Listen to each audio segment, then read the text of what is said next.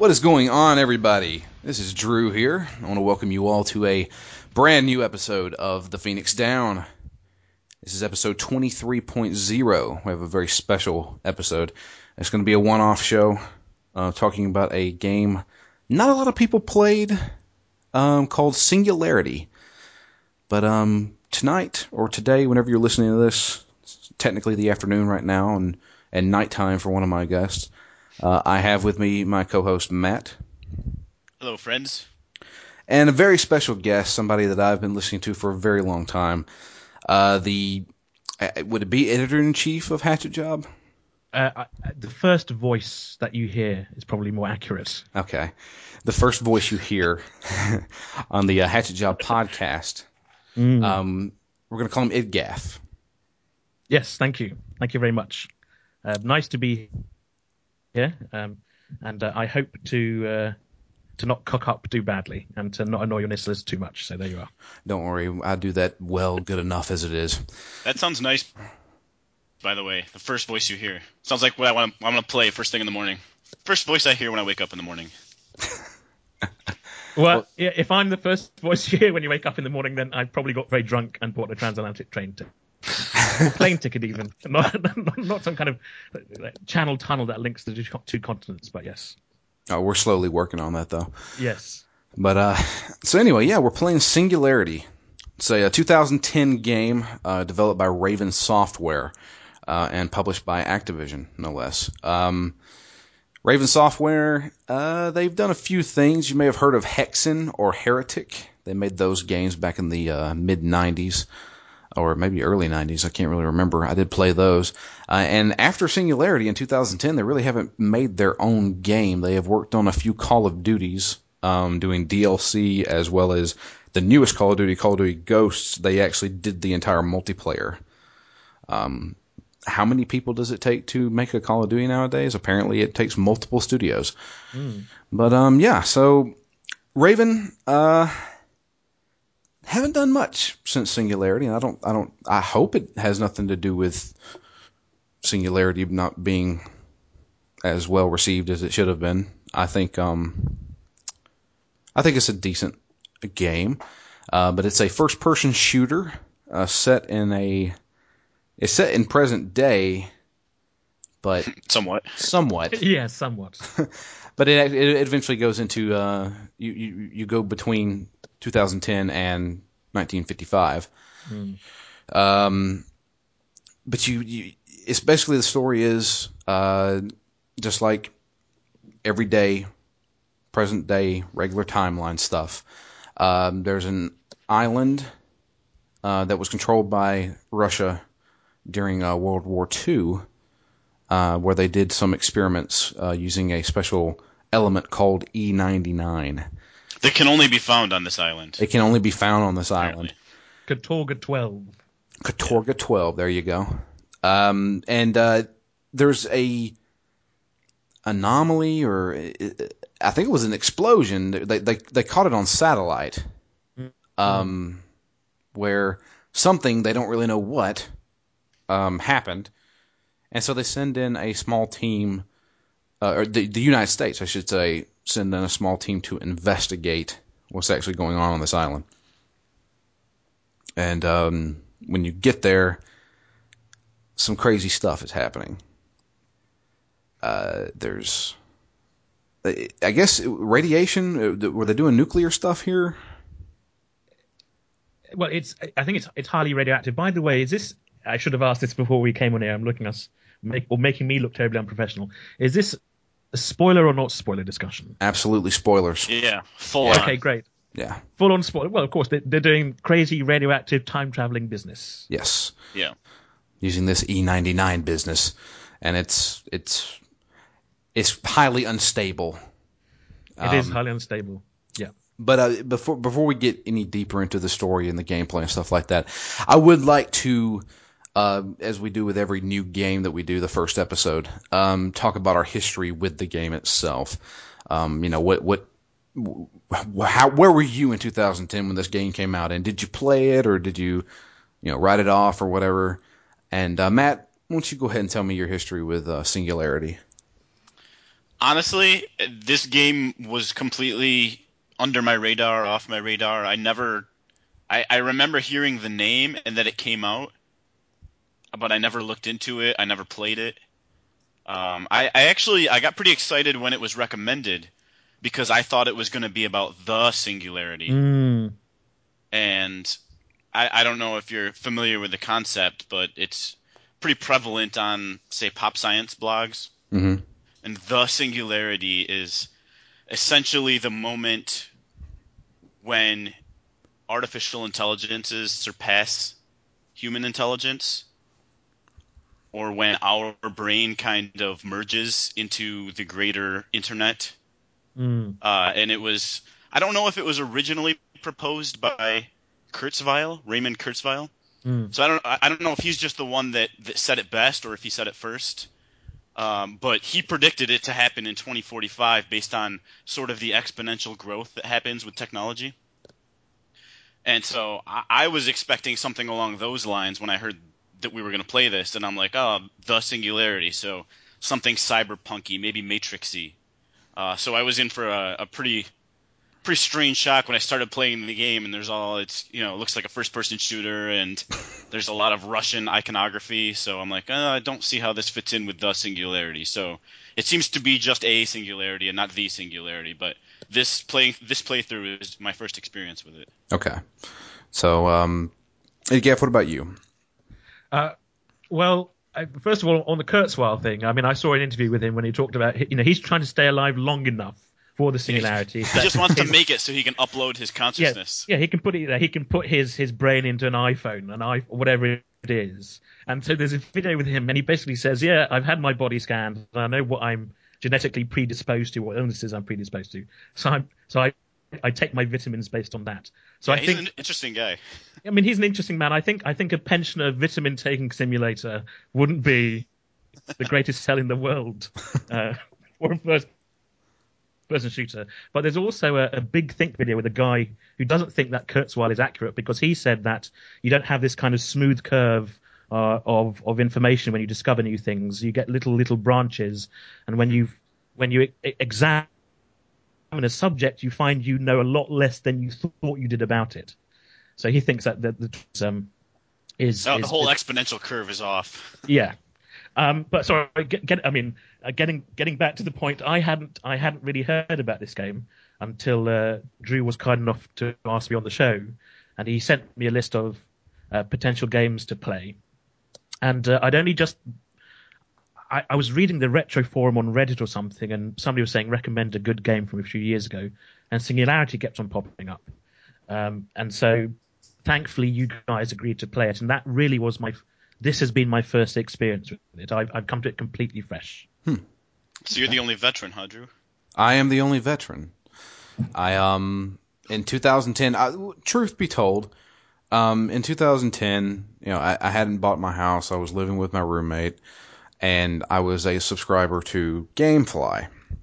Well, when they first announced Singularity, another game by Raven Software that came out around the same time as Singularity that looked exactly like Singularity was a game called Wolfenstein. It was the remake. It was technically the last Wolfenstein. I know we're getting a new one this year, but and it looked exactly like it. First-person shooter, special powers, Nazis, Russians, 1950s. They all kind of just meld together. And I was like, these are two generic-looking first-person shooters, whatever. But for some reason, I put it on my GameFly queue, and they sent it to me. And I played it on the PlayStation 3 at my old roommate's place, and it took me probably around 7 hours. And I was like, that wasn't too bad. It was one of those where I was like, I think I'm going to be bored out of my mind with this game, but I actually kind of enjoyed it. So I have played it before, and I played it. It was probably a few months after it came out, so I'd say it was probably around October of 2010 when I played it. So almost 4 years later, I'm playing it again. Which I should mention, I'm playing on the PC version. Matt, what did you play on? The PlayStation 3. Okay, and Gaff?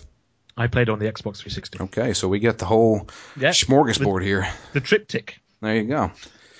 So it's the PC version for me I use the 360 controller to play it. Why would you do that? Because I cannot use a mouse and keyboard.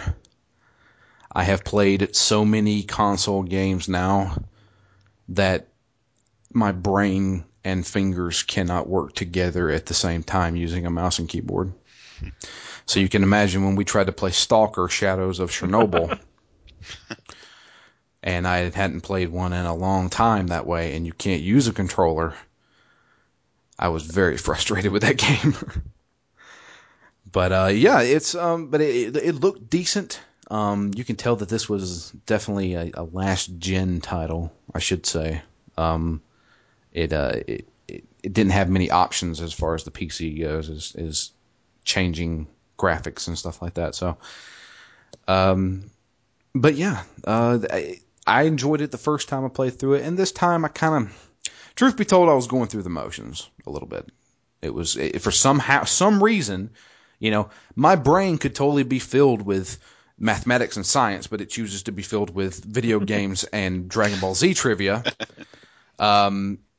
So I just, for some reason, I had this game memorized almost. I was going through it and I was like, I remember this. And I completed this game in 4 hours the second time I played it. I don't know how. I played on normal. I think I died maybe twice. Wow. Yeah. That's impressive. I died a lot more than twice.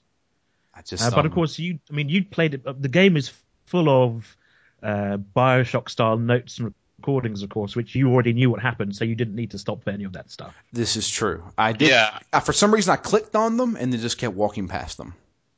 I was like, maybe I can hear them while I'm grabbing stuff.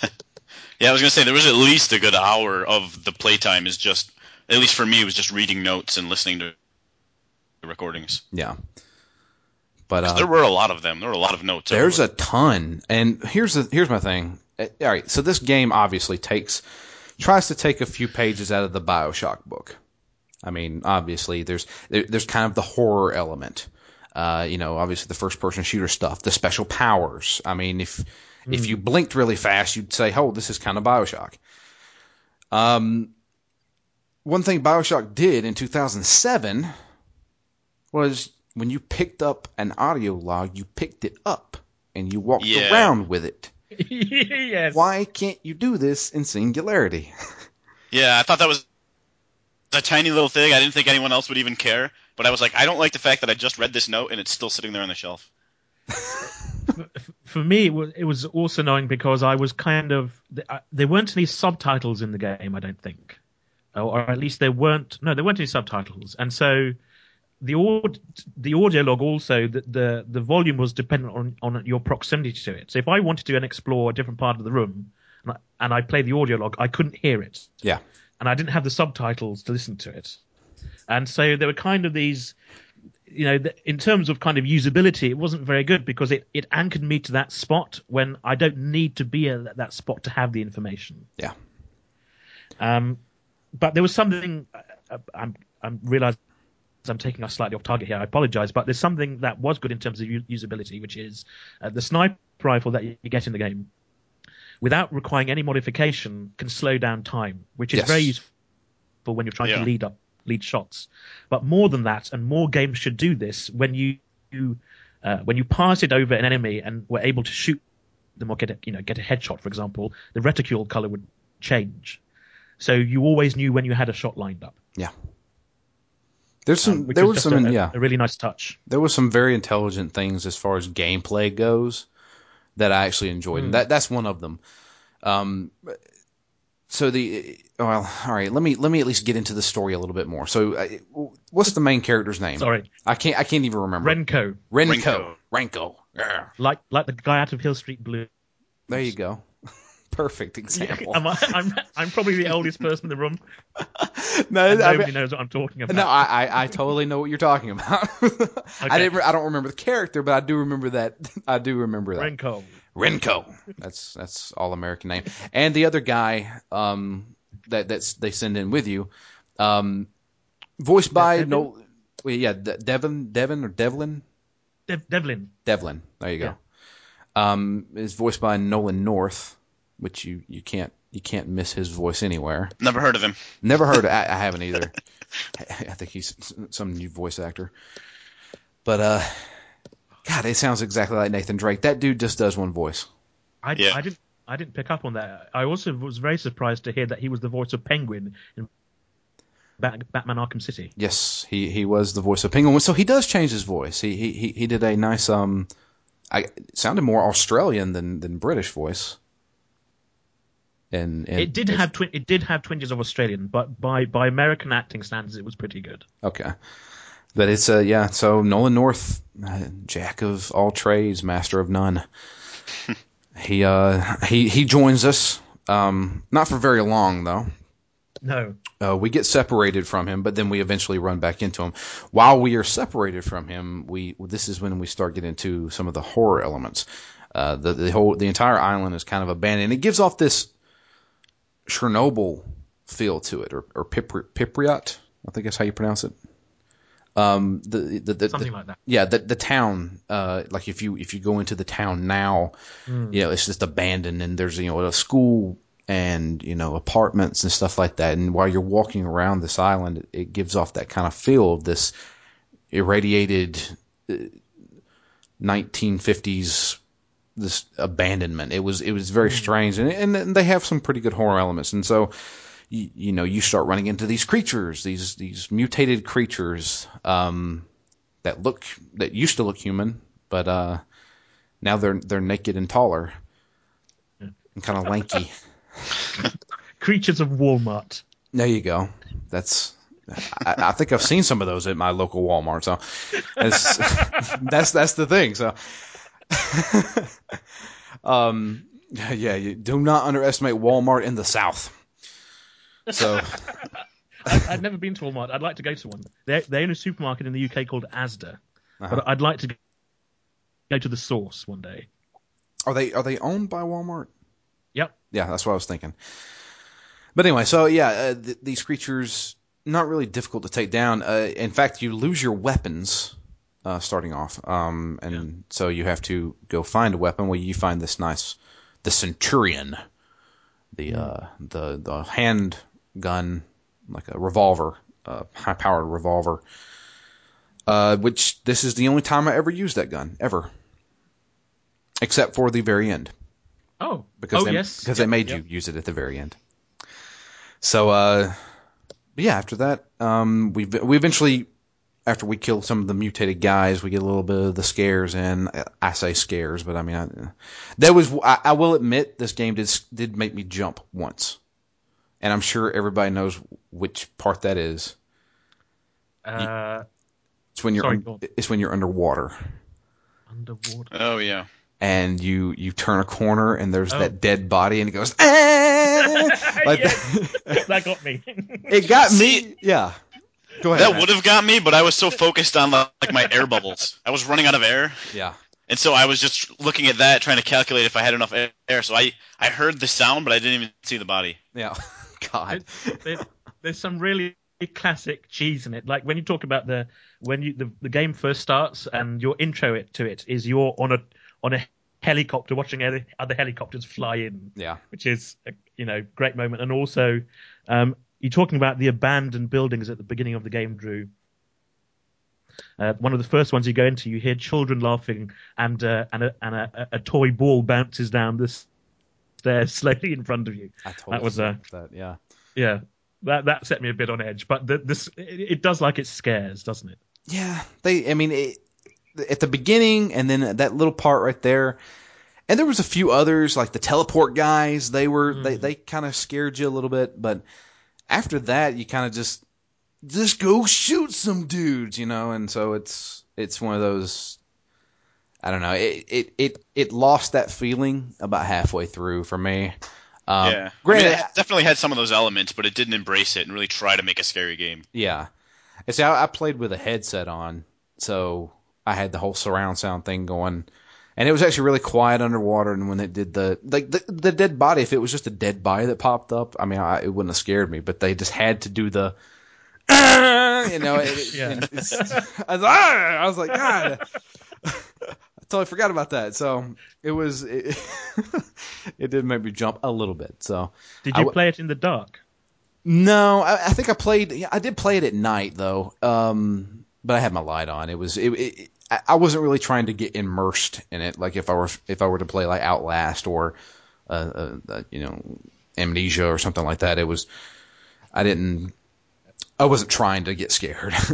And what were you wearing as you played it? Nothing. Oh my! As I always do. Yeah. If I'm going to soil myself, I don't want to ruin a good pair of pants. And I've got plastic over my chair here and everything just in case. So, but yeah. But yeah, so they have the horror elements. But anyway, after we get past this part, we meet back up with Nathan Drake. I was going to call him Nathan Drake from now on. We meet back up with him, which that's another thing. We had multiple helicopters dropping guys off there. Where are these other guys? Yeah, I think Me and Nolan North are the only ones here. No, they all died. That's it. They all died because he did another typically panicked. All my men are dead. You've got to meet me here. Something. Radio communication at the beginning. Wow, these guys must be badasses because or we're training very bad Marines. Yes. So I don't know. Apparently, the Spanish army lowered its IQ requirement to 70 because they didn't have enough soldiers, which isn't terribly high. I'm sure they're still lovely people and deserving of love, but I wouldn't want them in charge of multi-million-dollar technological equipment. An IQ of 70 drone pilot is a bad idea, as far as I'm concerned. God, I'm just going through situations in my head now, but I don't want to do that. So, but yeah, we run back into him, and is it before or it's before? Because we're talking to him on the radio. He's giving the whole spiel of, oh man, all my guys are dead. We need to evac immediately. Oscar Mike. But during he does say that, doesn't he? I think he does say Oscar Mike at one time. What does that mean? It means on the move. Oh, okay. But let's see here. There's some peculiar going back to the Civil War rule in the American military that every squad has to have somebody called Oscar Mike in it. Yeah, Oscar Mike. For no reason. And Charlie, that's the bad guys. Yeah. We're going after Charlie today. So, but Charlie just kind of throws his plate on the floor, not again, and runs out of the mess hall. Oh man, but yeah. So, but before we meet back up with Nolan North, something happens. Something pretty crazy happens. So we've already seen all these monsters running around and stuff like that. We don't know really what's going on, and we're in this main hallway that comes into like a bunch of offices and things like that. And there's a big statue of Joseph Stalin, which makes sense. Sure. And it has his name underneath it in case you don't know who that person is. Yeah. Which I think is very useful. Yeah. And it's in English for some reason. Yes. That's don't get me started. I'll rant about that later. Yeah. So there's every note is written in English, yet when you have objectives pop up, they use Russian letters in it. Every R is backwards. I like it when they standardize it and show you like an American word just with backwards R's. Yeah. They're like, that's pretty Russian enough. but this is what I wanted to talk about. Okay. Deep breath. Don't get angry. All right. There's actually, so the backwards R and the backwards N have totally different sounds in Russian. Okay. Yeah. Right. So it would be we recognize it, but it would be like putting a Japanese or a Chinese character in there. And there's actually on Wikipedia there's a section called Faux Cyrillic, where they just explain how this all goes on. But as you said, Drew, that not only are the signs in English, sometimes they have signs that are in Russian at the top, and then in English at the bottom, but with the gibberish letters in. And so I'm not quite sure who they're writing for. It's just how much research did you do on this fucking game? And it just really annoyed me. And at some point, I had to think, okay, I'm playing a time traveling super soldier. I need to let this go. Just realism doesn't count anymore. I can't figure this out. They all speak English. Why would Russians in 1955 record an audio log in English? I don't know. Just I can't to- understand. Just in case maybe some American guy will come, 50 years later and find this. Oh, he needs to repair it first with a time machine glove. Yes. So I don't know. But to be fair in the game, you know how people say that the Animus in Assassin's Creed is a fantastic way to explain bugs? Because if anything goes wrong, it's the Animus. Yeah. Right? Yeah. In the same way, this game has the best explanation for random health packs that I've ever seen, which is the scientist that you meet later. He says, "Yeah, I went back in time and left a ship for you in case you turned up." And then it's just like, yeah, that makes sense. You put all these health packs around randomly because you figured I'd be coming back at some point. Job done. Best thing about the game. Let's just end the show right now. Wow. I didn't really even go into much thought about it while I was playing it. I was just like, fuck it, health pack. It took you 4 hours. Yeah, it took me 4 hours. I didn't have enough time to think of a health pack. Even though I time reversed everything, even though I had full health. I would have I would have one peg of my health gone, and I would use I would wrap my arm like I do every time.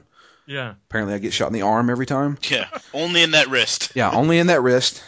And I would grab a full health pack and then, okay, now I'm good to go, even though I won't use this ever.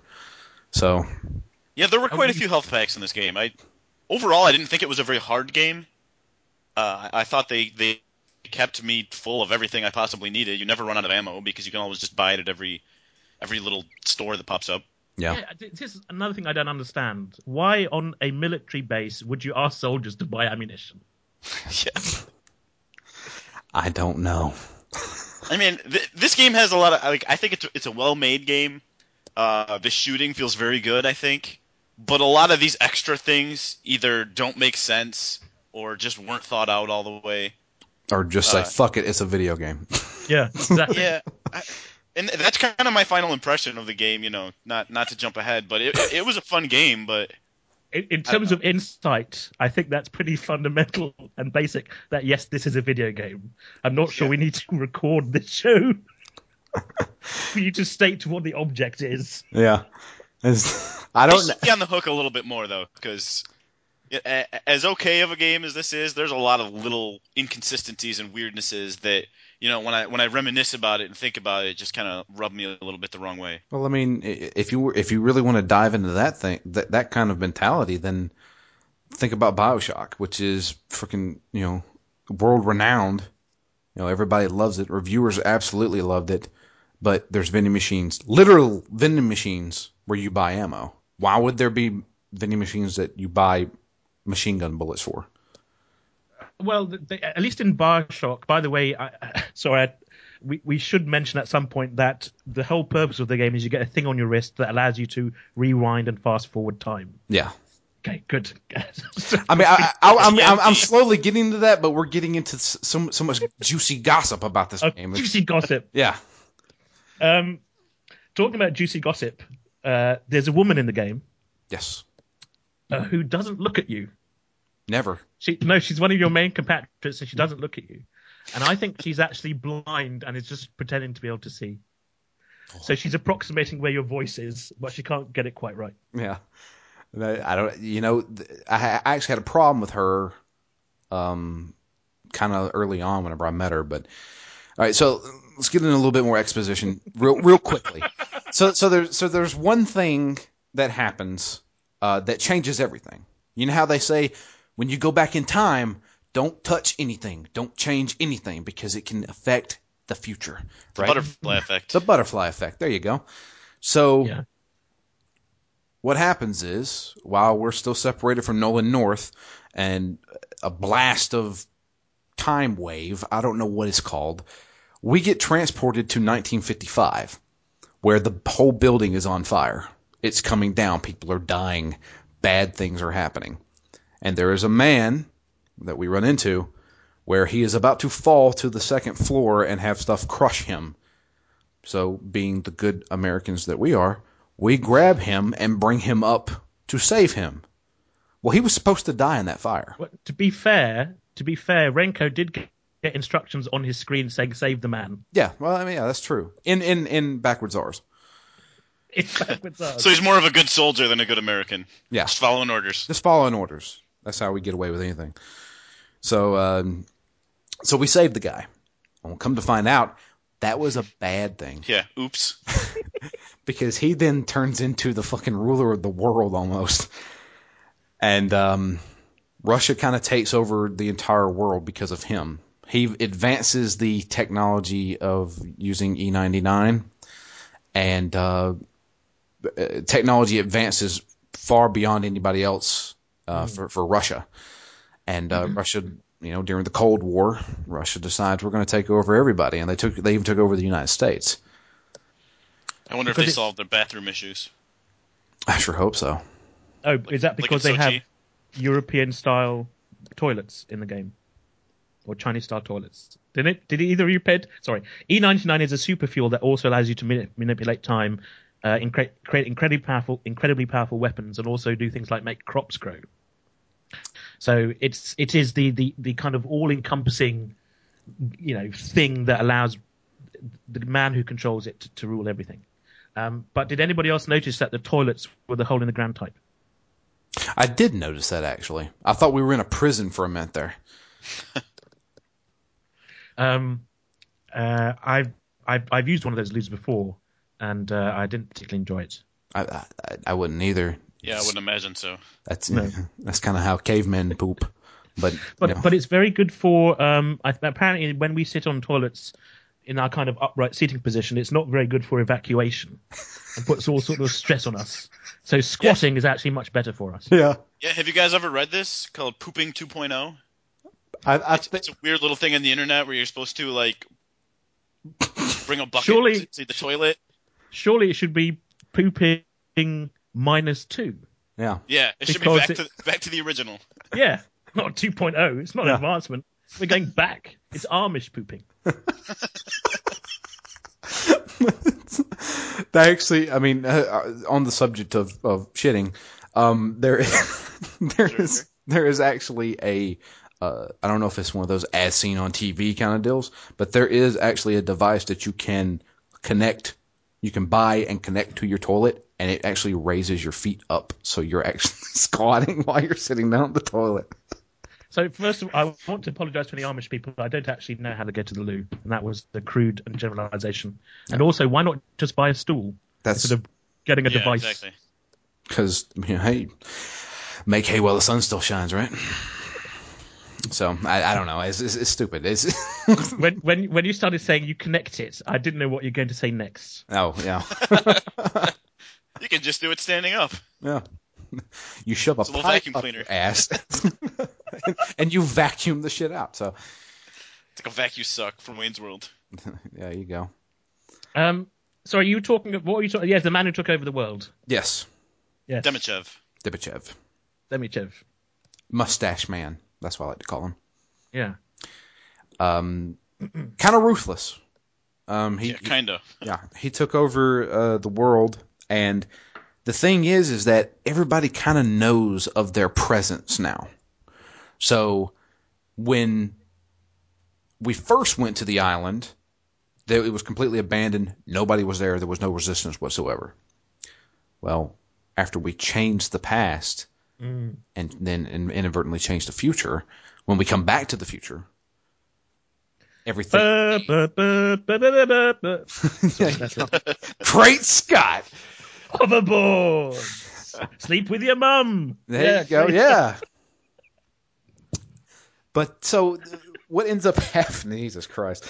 So what ends up happening is that everybody kind of knows what's going on. They know that we time traveled and we know where we came from, so now they know how to get to us. So Demichev and his soldiers, his super soldiers of neo-Nazis is what they kind of look like. Hellgas. There we go. They're space Nazis. We'll just space Nazis. Wait, I have a little question. Maybe I'm just having a brain fart, but how does he know that anything happened in the future? Because as far as Demichev knows, he just got saved, and that was just somebody that was there the whole time. I do not know. Presumably, right? Sorry, say that again? So, I mean, we know that died normally and then never becomes the ruler of Russia. But as Yeah. far as he knows, he just got saved and there was no alternate future. So how does he know anybody came back in the past? Because Renko didn't. Did he have the he didn't have the TMD at that point. No. So it's No, not like but- he had a sign that he was from the future, right? Well, no, he was wearing different gear. Yeah. I And mean, he had an American accent. yeah. Sure, Which I but guess is Americans existed in 1955. Yeah, but Yeah, what were they doing on they- the... Yeah, on Katorga 12 in the middle of a fire, wearing obviously futuristic gear, and he's been experimenting with time stuff. Yeah. Yeah, I don't know. I mean, maybe that's enough of an explanation. if you try and get into it, I mean, if you want to talk about the ultimate time travel stuff, I mean, think about Back to the Future. And at the end of Back to the Future 1, Doc comes to Marty and says, we got to go to the future because there's something that's going to happen with your kids. You just fixed it, Doc, because you just told us that something's going to happen in the future. Yeah, So let's just done. make sure it doesn't happen. But instead, he kidnaps them, takes them to the future. They shouldn't exist. Oh, this is getting too deep for me now. I mean, think about it. So if I jump into a time machine right now and Yeah. go to, I don't know, 2020, Mm. and when I arrive in 2020, everybody's going to be like, Drew Leachman, that guy disappeared back in 2014. We don't know where the hell he is. Well, Everybody's depending on your theory of time travel. I mean, there's a lot of different theories here. No, I think a 7-year gap or a 6-year gap isn't long enough. Because for 6 years you can just go backpacking. Yeah, this- where you been? I think 2115 or something. Then yeah, but But- 6 years. 6 years is you can account for 6 years. Well, that's true. It's just, I got kidnapped and they finally released me. I think Back to the Future, based on a 6-year timeline, would have been incredibly different. It would have made a trilogy. Well, that's true. So yeah, but I'm just saying, in that sense, I mean, In that sense. you can't really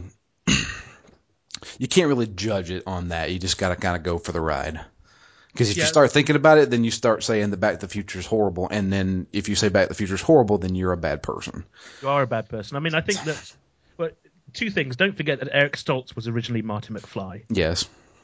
So what Doc Brown should have done is said, "Marty, come quickly. Eric is in the sequel." And then also, going back to the idea this is kind of a dumb shooter with some interesting elements in it. It isn't, it's no BioShock in the sense that they haven't spent the time, or it doesn't seem like they spent the time thinking about the ramifications of this, as was clear when you finished BioShock Infinite, that obviously the team had spent a lot of time thinking about the nature of time travel and philosophy and so on. Right. So it's a very different beast in that sense. Well, it's I don't And know. that's probably why it wasn't as well regarded, and now they're making Call of Duty games. This may be true. I don't think this game was marketed. I think that was his biggest problem, which Activision's good at that. Activision only markets Skylanders and Call of Duty. So, I mean, that's the publisher's problem right there.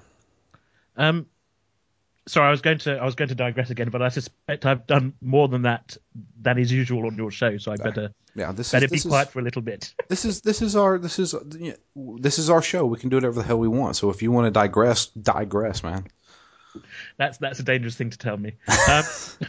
But you were so Demichev is the big bad guy who basically there's a weapons research program or an E99 research program by a guy called Borisov, who is the good scientist, and he wants to use his this new technology for growing crops and improving the world. And throughout the notes that you find in the game, you understand that Demichev is basically always trying to use this research for bad things. And when you save him at the beginning of the game, you then set the seed for him taking over the world later on. Yes. When are you introduced to Borisov? It's after we meet up with the woman, and I can't remember her name. The blind one. The blind woman. Yeah. I mean, she's not, Catherine. It may be Catherine. I don't know. She is Catherine. We're going to call her Catherine. It may not be it, but that's what we're going to call her. Yeah. She is a part of a resistance going against the Russian government. And she meets up with Borisov, and he explains to her what actually happened. Some guy from the future came in, because he knows a lot about what happened, and he's like, well, we can fix this. We can send the guy back and fix this stuff. So it's one of those, you've screwed up, now we got to go back and fix it. Now we got to figure out a way to fix it. And the first order of business is trying to get to Borisov, which Catherine helps us do. Helps us, as in air quotes. She's not very competent with a gun. No, she's blind. Not. She's Don't blind. give her a chance. I know. Yeah. Don't give the blind woman a gun, please. So, but there is actually one section I have to mention this. It was a technical problem. There was a section where I was getting chased by the teleport guys, which I should mention. There was one part where you're walking through this kind of caged-in area, and these teleport monsters, they're trying to scare you and stuff like that. And there was kind of a jump scare there, which I knew it was coming, but it didn't make me jump. But anyway, so we're getting chased by these teleport guys, me and her, and she's shooting them. And there's a part where there's a door locked, and she stands at the door. And what I'm guessing is these guys keep coming until I kill them all, and then she opens the door, and then we move on to the next section. Well, they kept coming. She never opened the door. I ran out of ammo. They kept coming. They wouldn't stop spawning. So she never opened the door. And I was like, well, I'm out of ammo. I don't have any more TMD power. I can't kill these guys. So I just had to stand there and let them kill me so I could restart the last checkpoint. That was really annoying. Yeah. And after that, I made sure she opened the door this time and then turned it off and said, I'm not going to play anymore today. I really hated the game at the beginning for a number of reasons. The first one was the sign thing, which we've gone over in detail. But also there was this section you have to go through where you're introduced to liquid nitrogen canisters. And if you shoot them, they explode and they freeze people. And there are all these monsters that drop down, and you're supposed to shoot the canisters to kill them. But I didn't have quite enough ammo. And because of the kind of the field of view, it's easy to get stuck on objects or not be able to jump over objects you think you should be able to. And so I got repeatedly swarmed by them. And it was incredibly annoying. I think I tried it 5 or 6 times. I finally figured out how to do it. But that was also the point I realized that there was no on-the-fly adjustable difficulty, which seems to be a real oversight for a first-person shooter. Yeah. Because honestly, if it hadn't been for the knowledge that I had to come on and talk about the show, I probably would have stopped playing at that point. That's what Phoenix Down does. It makes you finish games, whether you like it or not. Yeah. So, I had one tiny little problem in the beginning of the game. It was more just something I laughed at. But right in the first main room where you see Stalin's head, and then you come back, and then later on it's Demichev. Yeah. And then beyond that, there are a couple of points with projectors, and they project little movies. Yeah. I just thought it was really funny that it is very clearly an old school projector that's projecting onto a wall. But if you walk in front of the projector, yes, nothing happens. Like it is not actually projecting out of that projector. It's just playing on the wall like the wall is a TV. Yeah, I noticed that as well. I mean, but time travel, yeah. time powers. I don't know. It's essentially irrelevant to the game, but I was like, why would you make it a projector? And then, I mean, if I see a projector and I walk in front of it, I expect to block the projection. No, I completely agree. I also, actually, before I came on, I actually went and looked at old Soviet propaganda cartoons to see how like the ones they had in the game were. Because it felt very much like, and they weren't that dissimilar, but watching them, it felt very much they'd kind of lifted the style from Fallout. Yeah. And put it into this. But Fallout is all about Americana. Which kind of felt a bit weird in a game about, the Soviets. Yeah. It's they tried to throw in multiple things and they all kind of fell flat. That was kind of another issue I had with this game. What? It's just so I don't know. Basically, it's a time travel game. Okay. But why is there the need to throw monsters into it? And then But to it's not just to say, oh, radiation, oh, that causes monsters, so there you go. Well, in what sense is it a time? So let's get serious for a second here. Okay. In what sense is it a time travel game? Because the idea of the plot is time travel led, but the only kind of barely is the actual gameplay affected by time travel. Yeah, For example, just that it goes kind of in and out. Like there are some times where you're in a room and you go through those little wormholes, and then you're in the same room but 50, 60 years ago. And like now, that barely affects any of the puzzles, if you want to call them puzzles. I see what you mean. I think that so the puzzles in the game are a typical one would be there is a gate you can't get through, or a garage door that you can't lift. And so what you do is you find a crumpled crate, and then you put it under the garage door because you have a gravity gun type thing, and you use your time manipulation device, your TMD, on that crate. The crate will pop back into its new state and force the garage door up. And that's basically how it deals with physics puzzles and time travel. But that felt, in gameplay terms, that didn't feel meaningful. It felt it could have been achieved by any other number of explanations. Yeah. Right. The time travel plot made sense, but it's the most interesting thing about the game, for me, in terms of also the other thing you can do is they make a big deal out of being able to age enemy soldiers, so they crumble to dust in front of you. Yeah. But functionally, that's the same thing as shooting them. Yeah. I didn't use any TMD powers throughout this entire game. Didn't you even use the sphere, the time sphere? I mean, I had to use the ones that required it, obviously, like Yeah. where you had to go through blades and stuff like that. Yeah. There was the times where you had to use it, but as far as I got a big corridor of guys here, I shot them. So what it I was did fun if you is reverted them. Sorry, go on. I apologize. I was just going to say that if you reverted one of them, they would turn into monsters who would then attack the other soldiers, which was kind of cool. But then you had a monster to deal with. That was cool. So you can mutate them, so they become kind of rogue agents. Then they attack anything that is making a sound. And I did clear a level using any of those monsters, one kind of section at a dock, and that was fun. But kind of two peculiarities is that when you're, if I was a soldier and I'm fighting a guy and suddenly the guy to my left either turns into a monster or he crumbles to dust before my eyes, I think I would freak out a little bit.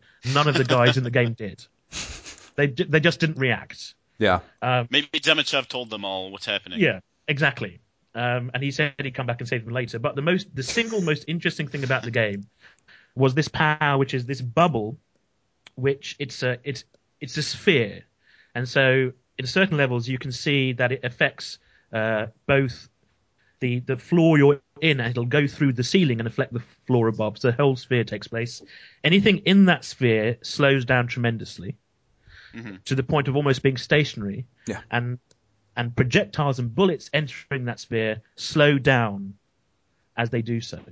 So what you can do, one of the kind of the best thing about the game for me is, Drew, you said when you saw a corridor of people, you didn't shoot, you just shot them. Yeah. What I would do is throw the sphere down, have it go up, freeze all the soldiers, and then walk around and effectively line up my shots and fire them into the bubble. So they were moving very slowly, and then get rid of the bubble, and the bullets would all, from different angles, kill the soldiers all at once. That's actually kind of cool. And what you could also do is, when you use a sniper rifle, I said before you can slow time down. You can, because they model every bullet coming out, you can set up the bubble, zoom in, slow time, and then watch the bullet come out of your sniper rifle and see the back of the casing and watch it spiral towards the bubble. You can also blow people up in it. So if you headshot them when they're in the bubble, you see the blood spurts from the head, or their limbs come off. And so that's brilliant. But that was the most interesting thing about the game for me. And yeah, I agree. The combat was hands down the best part of this game. Yeah, but nothing else was really. It would make a good short story, but it wasn't meaningful in any other way apart from the story. I don't think the time travel stuff. Well, I mean, right. But that's my problem. Going back to what Drew said, or at least what I take from what you said, which is that they kind of ham-fisted too many things into this story. Yeah. And that's why I bring in the monsters, saying, oh, they don't really need the monsters, because they never really explored the things that they did put in. So like the time manipulation I thought was way underdeveloped. Yeah. Because here you've got this weapon that's aging and de-aging things. But, okay, if I have this weapon, I should never have a problem with a door again. Since clearly in the game there are safes that you just age into dust and then get whatever is in the safe. So I should never have a blocked door in this game for the rest of the game. Because any door, I should just be able to age, if I can do that to any safe door that they want me to do it to. And also, the logic there is a little bit like the logical problem with the movie Gremlins. Like, you're aging and de-aging things. Like, all right, that's to me like, oh, you can't feed a gremlin after midnight, but no, that's not really a thing. I'm sorry, what? I've never thought about this before. You know the movie Gremlins, right? Yes. Yeah. Don't feed them after midnight. That's sort of an arbitrary time. Well, because it's always midnight somewhere. Yeah, it's always midnight somewhere, and what does that mean? Well, what if you take them to a different country? Is it midnight? You know, it's just a thing that wasn't really thought out all the way. But it just sounds cool. Don't feed them after midnight. Just don't feed them at night. I mean, I don't know. This is the most specific anti-Gremlins comment I've ever heard, by the way. And I love the movie Gremlins, but that logic doesn't make any sense. It's like, it's half-baked. In the same way that I've got this age gun, but I'm de-aging something. Okay, that should maybe be a sliding scale. Do I de-age it 5 minutes? Do I de-age it back until the point where it's just raw metals? But no, it's always plus or minus. This thing is aged or it's not aged. Yeah. And it doesn't really make sense in that way, because if I keep de-aging it, does the paint come off of it before it was painted? And I just felt like it was too binary. It wasn't explored fully.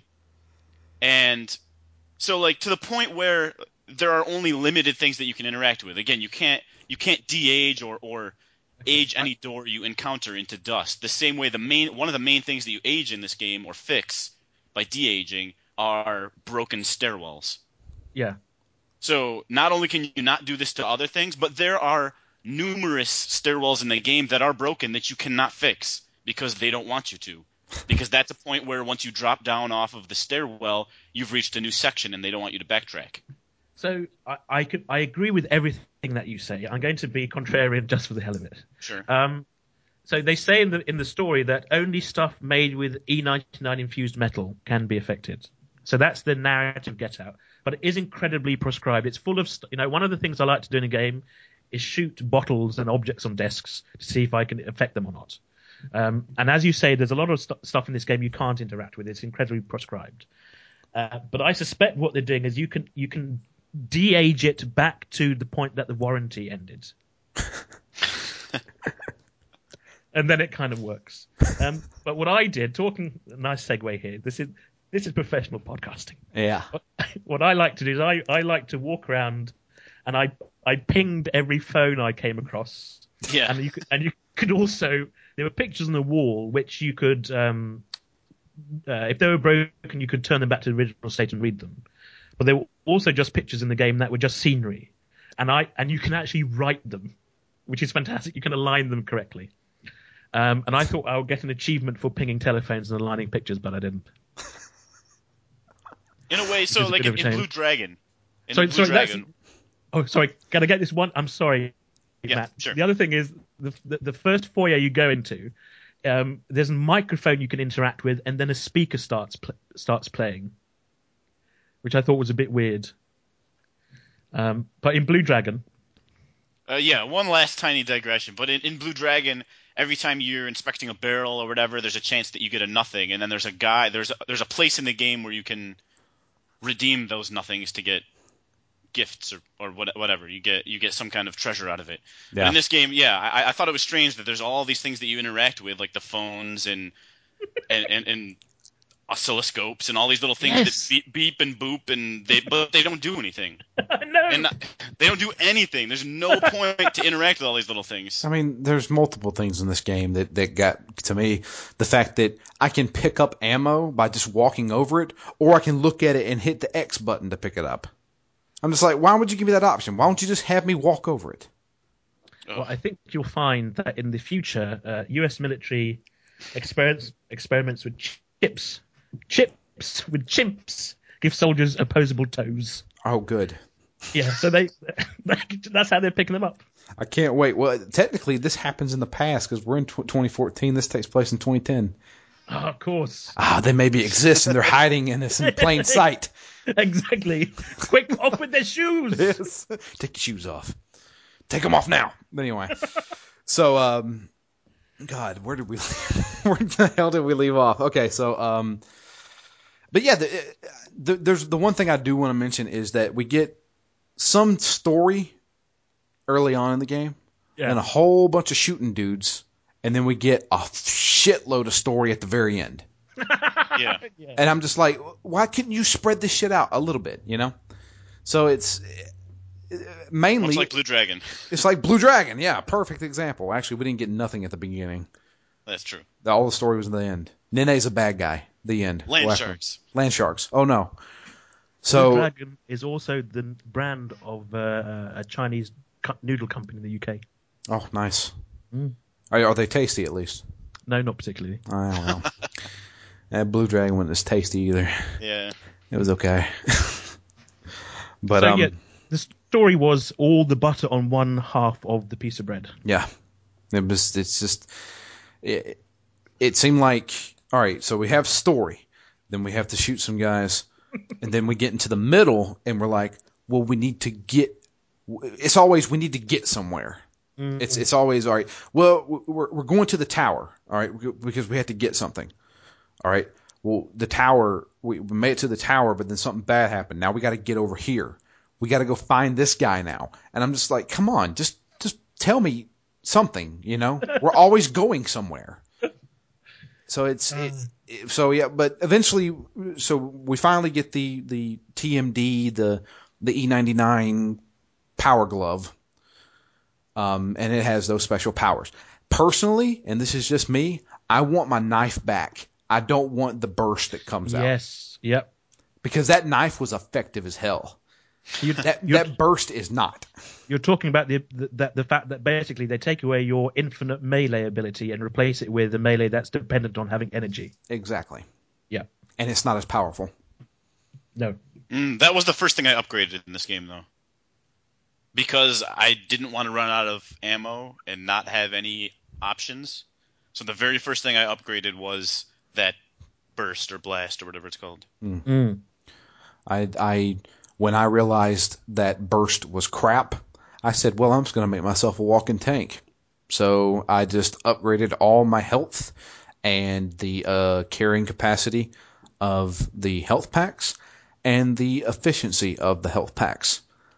I think that's actually a real indictment on the gameplay, that they're giving you a game where it's physics based. They want you to experiment, and then their design choices have forced you as a player to basically do the opposite of that. Yeah, which is not a good sign. That was at least whenever you're like aging things in the environment, like at least it wasn't taking energy from me whenever I wanted to listen to a broken audio log. I could Plus it recharged, but very, very slowly. Yeah. And then there's an ability later on that you can get that recharges your health too. You regenerate health slowly though. And every kill you get gives you health. I don't know. Yeah, I remember. Do you remember the insects in the game? Yeah, I hated those. Those were the things I hated the most. So there are these little bugs that come out of kind of egg sacs on the wall. You can destroy the egg sacs, and the bugs swarm you, and they're small and they're hard to shoot. But in the kind of loading screen or the tip section for the game, it says that something like if you throw these bugs at people or if you kind of age them, they'll fight on your behalf, right? Right. But there was never a situation when I had the bugs and the people at the same time. Yeah. Yeah. So that was a tool set I never got to use. Yeah. But that they just. I hate those things. Why is it that in a game where you're fighting monsters, there's always a small monster that is fast that will explode if it gets to you? There's always one of those. It's another version of the red barrel, isn't it? Yeah, pretty much. Yeah. It's a moving red barrel. It's a kamikaze red barrel. Mm. So I mean, it's dumb, and I really hated those things. That was the things that gave me the most trouble. I didn't die from them, but I got very close to dying and used up 8 health packs running through them. It was one of those things where I'm like, screw it, I'm just going to power through this, and just kept running and hitting the heal button over and over again. There are also the equivalent of traps in the game where the conceit is that these plants have mutated, or actually that they're kind of using the E99 to develop biological or organic weapons. So they have a plant that acts as a booby trap. Yeah. And you can use your melee, your force push to explode guys. When it's upgraded, you can actually you hit them, they'll just burst. Their limbs will fly everywhere. And you can shoot locks, or use it to kind of break locks on Doors. boxes and so on, doors. But you can't use it to destroy a plant. And so you have to waste ammo to get rid of those booby traps. Yeah. And that was kind of another annoying thing. But one thing that is cool, actually, thinking about that bubble is, there was this staircase I had to walk down. There were these trip lines all over it, the plant trip lines. And I didn't want to waste my ammo. So I set a bubble down on the staircase, and I jumped into it, and that slowed the arc of my jump just long enough to kind of float over the traps. Now, I don't know if that was intentional, if they wanted me to do that, but it was pretty cool. But there was not really a chance to explore that kind of stuff in the game, in the gameplay space. Yeah. So the last thing that I had a problem with, I'll just go ahead and just mention that. And the part where I thought I was going to die, but I didn't. It was whenever you go into the poison gas area, had to put on the mask, and you have to constantly be grabbing the oxygen tanks. And this got on my nerves. I wasn't having a problem. But then I ran into the part where you have to hit a button, the door opens, and you have to use the bubble to freeze the time. That was the only problem I had in this whole game. That's the problem I had with the game, because I didn't know that window didn't have glass in it. Yeah, me either. And the thing I was doing is, the first thing I tried was to shoot the bubble through the window, but that didn't work for some reason. Yeah, that's the thing. It didn't work. You have to get it up to, like, it takes a second before, like, that bubble becomes permanent, that you're holding on to it, because then once you make that bubble permanent, you can walk around and do other things. Or you can just kind of temporarily flash it. So I kept trying to flash it and throw it, and that didn't work. But if you make it permanent, you can then throw it through the window. And then you can hit it. I kept trying to run around the corner and then shoot it. Never worked. Never even really got that close. Yeah, I did too. And that was the thing. I almost ran out of oxygen. But the problem was that I did not realize that window was windowless. It was just a big hole, because I tried it. I made the bubble. I threw it at the door, but then it hit an invisible wall or something. I don't know what it was. And the bubble kind of just opened up in front of me. And I'm like, son of a bitch. So I guess this is glass. So I'm going to have to run around and throw it. And I swear I tried it at least 20 times. And I was like, I did the same thing. You've got to be kidding me. And then finally I was like, I just pulled out a machine gun and started shooting. I was like, maybe I have to shoot the glass. And I'm like, the bullets are going through it. There is no glass here. What the hell's going on? You have to angle it just freaking perfectly to have it hit there. And I'm like, ugh, it was so annoying. That was the one part I was like, God, what am I doing wrong? Yeah, me too. That was the only part in the whole game. And then I realized I wasn't doing anything wrong. The game was doing it wrong. Yeah. So, and to be fair, there are a lot of invisible walls in this game. Oh, yeah. I ran into a lot of them. It's kind of amazing that we all had a problem with that section, but they didn't pick it up in game testing. I don't know. I mean, did either of you have flashbacks to other games when you were playing this? As far as gameplay standpoint, or anything? Or this is a bit of an involved thing that I wanted to mention. Or do you want to go back to the plot? No. Or is the pinata's exploded now, and it's all the form has been totally lost. It doesn't matter. In fact, I like this form better. So this may be future Phoenix Down episodes. We're just gonna start talking, and like, hey, you remember when we talked about when we shat that time? Yeah, we need to lift our knees up when we shoot. You know, it's shit like that. So we're totally gonna just. I mean, whatever. So you want to know if this game reminded me of any other game. Yeah, not just you, of course. Yeah. Drew, Matt as well. Matt as well, Sure. yeah. What do you think? You are Charlie Big Bananas? Yes, absolutely I am. I mean, yeah, I did get a BioShock vibe from this. To me, it was generic first-person shooter. Yeah, it just felt like generic first-person shooter to me. Yeah. Yeah, it's its own brand food, isn't it? Yeah, I mean, the one thing I do have to give it, and this is something that I hate about Halo. I like Halo, but I hate the fact that you can't aim down the sights of the gun. At least this game lets you do that. Yep, it does that. Why does Master Chief always fire at the hip? He'd be a horrible shot. Well, I'm sure there's fan fiction out there. Well, no, there'll be official Halo books that address that. I suspect Halo fan fiction is something quite different. Yeah, I'm sure his visor's readjusting his aiming for him or whatever, some stupid shit like that. But anyway, but Matt, did it make you remind you of anything? I mean, again, just generic first-person shooter. I got a little bit of a BioShock vibe, but since I have not finished that game, if anything from the end of this game is similar to the end of BioShock, then I would not have picked up on that. No, it has nothing. There's not even close. Okay. Yeah, No. but just in general, using the different powers in addition to gunplay felt BioShocky to me. So to give you some context, the evening I started playing this, I hadn't slept very well, and I was quite hungry. So neither of those things are good for you because you kind of feel a bit queasy. But actually, I had two major thoughts on the first evening I played this. One is that I should probably stop playing first-person shooters, and the other one is that I think this game is making me feel ill, physically ill. Okay.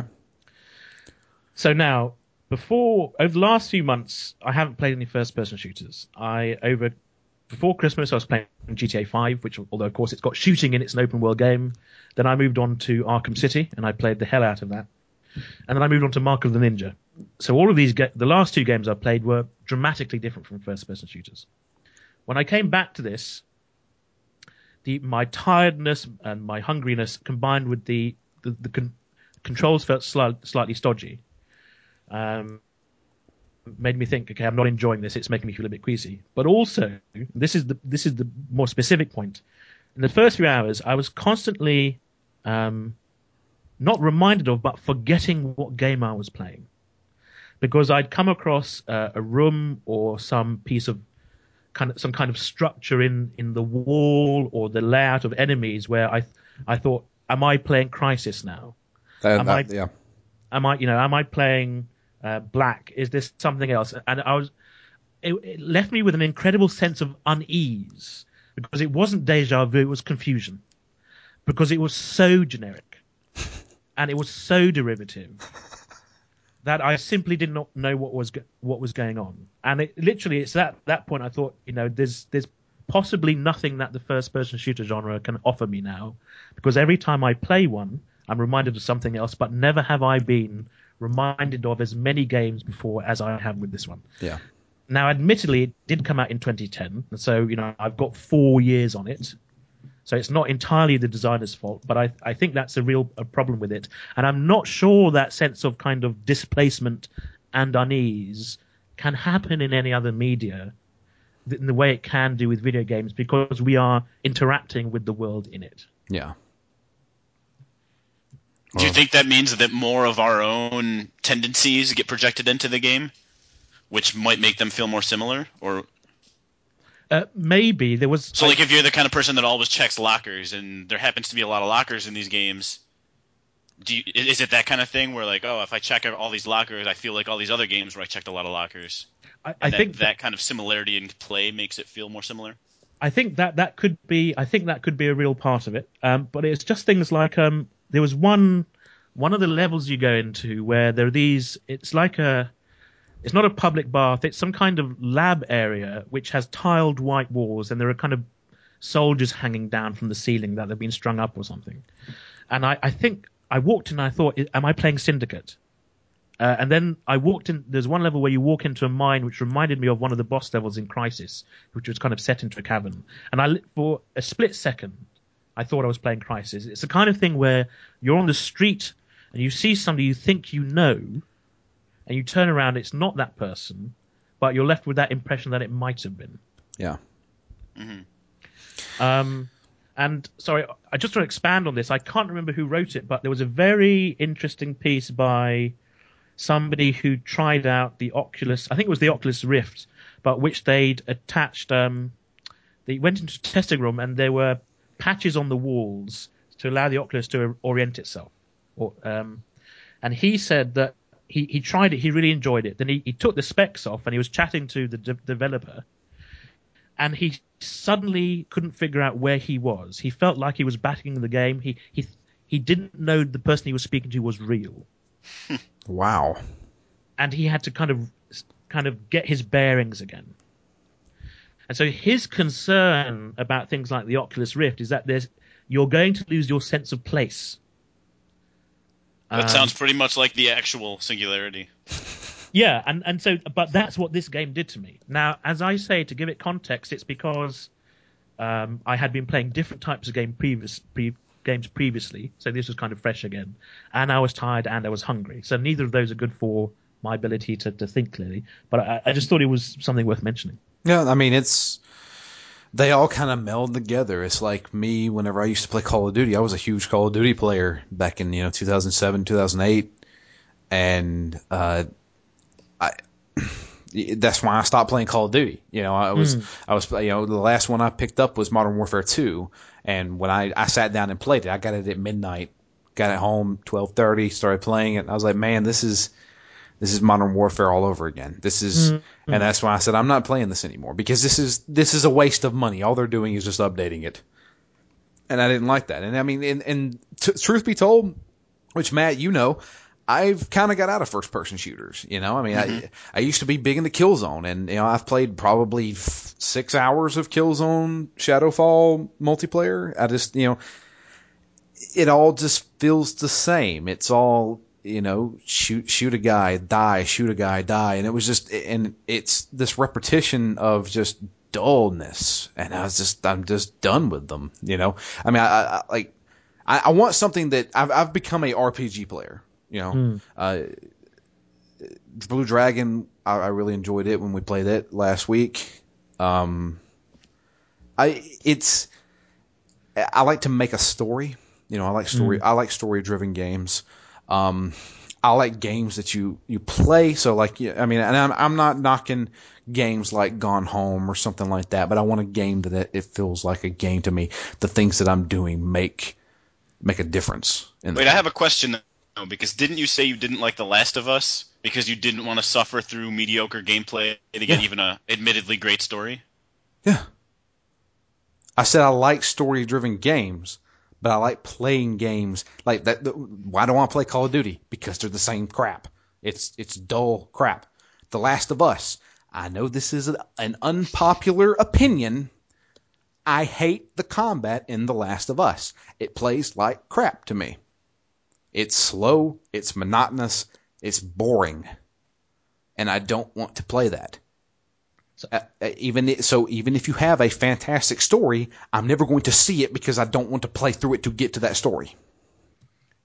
I haven't played The Last of Us, so please avoid any spoilers. Oh, I'm not. One question about that. Go ahead. When you say you don't enjoy the combat, is that because you think the combat was poorly implemented, or is well implemented combat in a style you didn't like? I think it's well.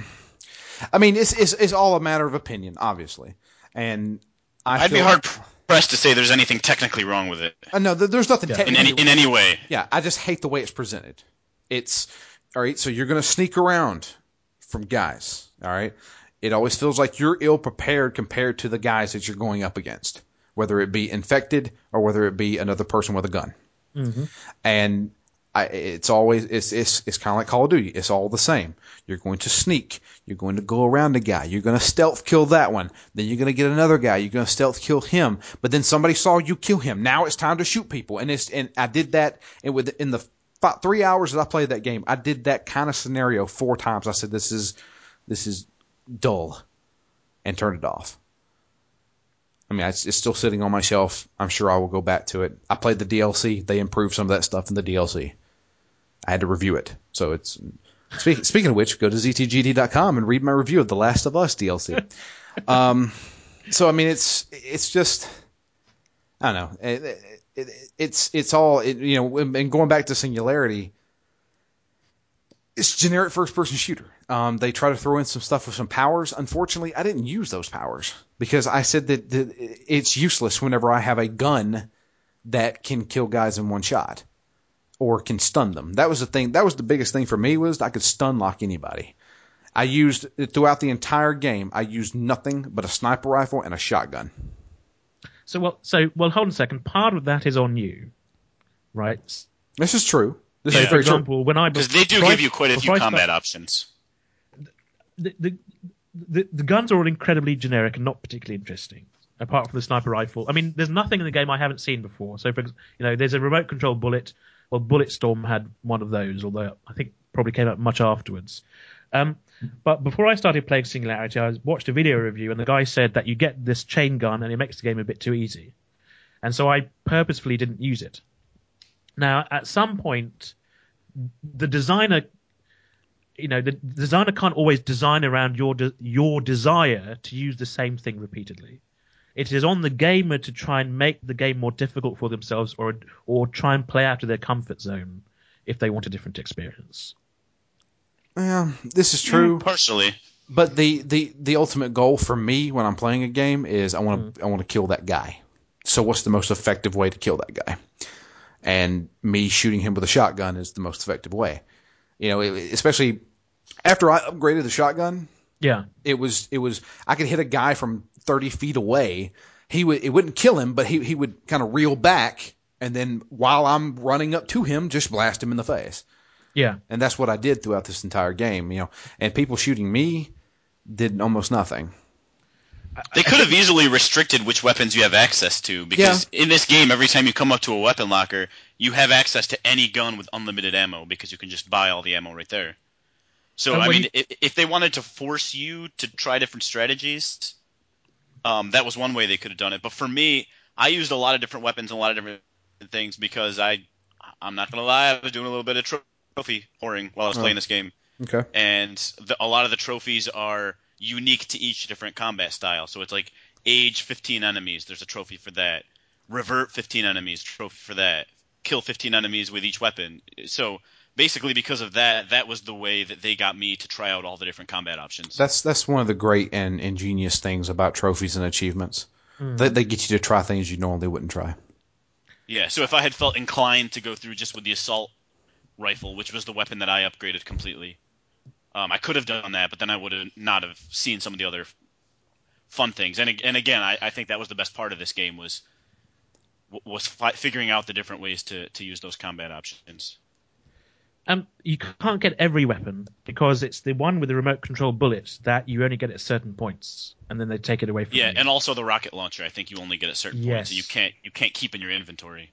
And that seemed a bit annoying to me because there's this weird issue with the game. It's like what you said, Drew, is in this game the objective is to kill people, and you want to do that as efficiently as possible. Right. But when you introduce things that allow you to play with the systems of the game, such as a gravity gun or being able to slow down time, there's an inherent tension there between experimentation and efficiency. And you erred on the side of efficiency.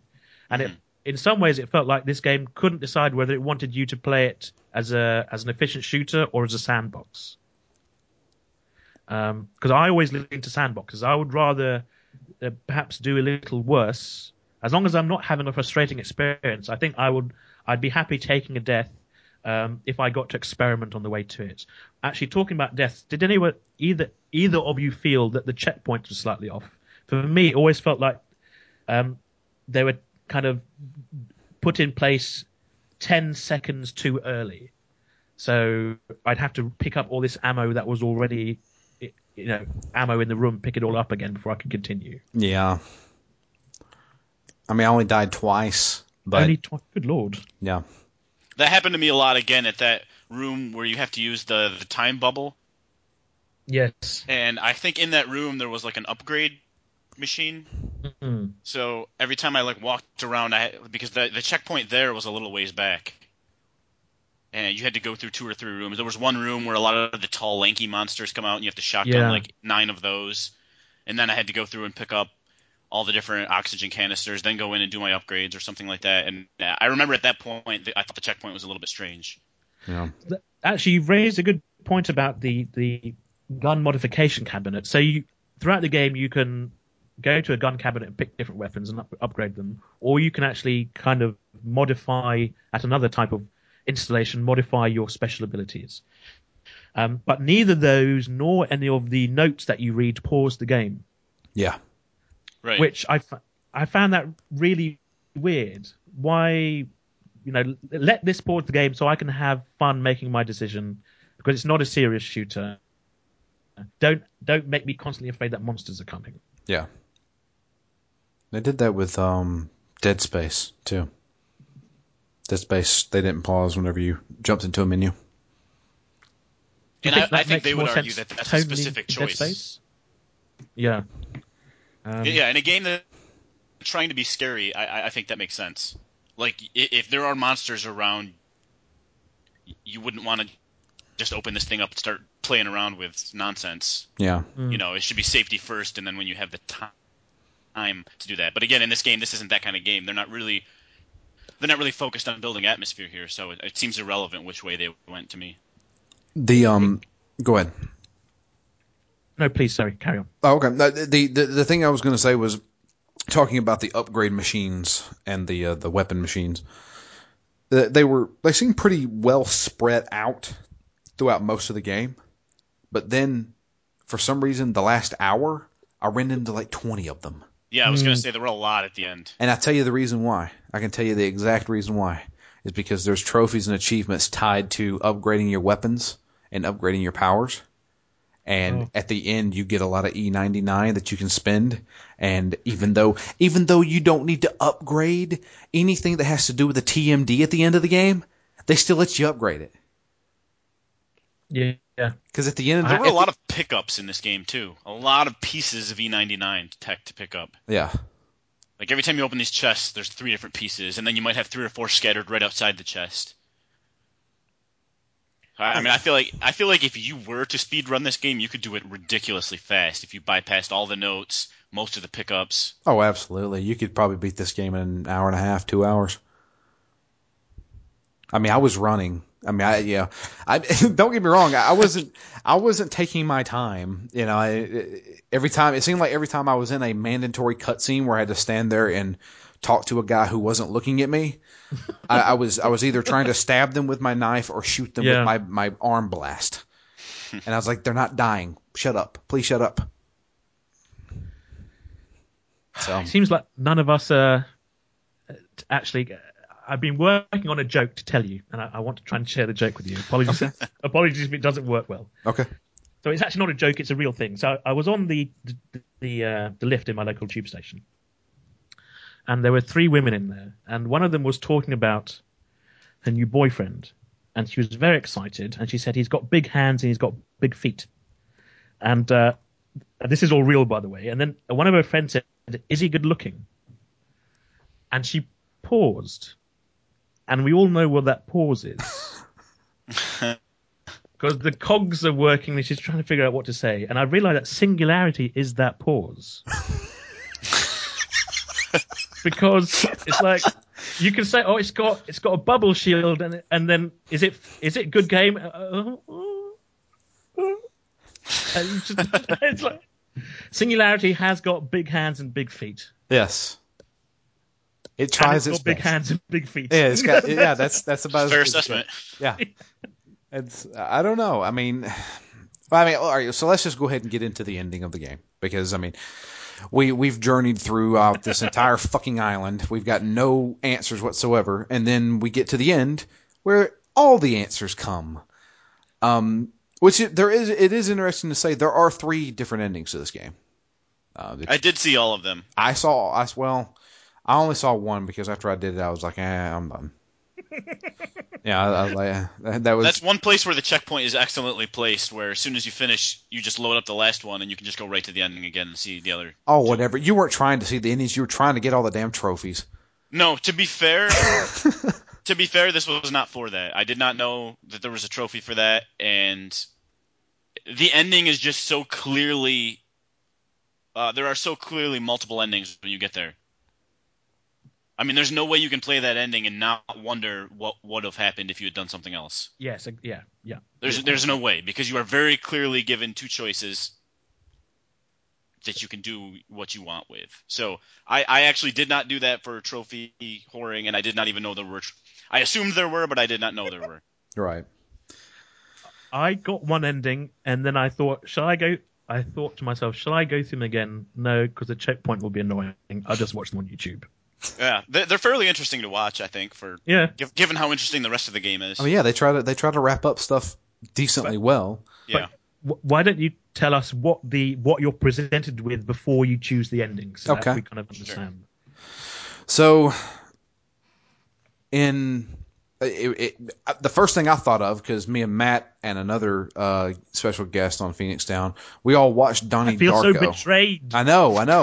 Damn it. We all watched Donnie Darko Right. recently, and I immediately thought of Donnie Darko when they said the actual anomaly is you, the main character. You are the person that is making this happen. And the only way to fix the timeline is to go back in time and kill yourself from ever stopping the saving Demichev, the main bad guy. So immediately I was like, oh, this is totally Donnie Darko. You know, you have to die in order to save everybody. So you're left with three options. Oh, before I even get into this, there is one little thing I do want to mention.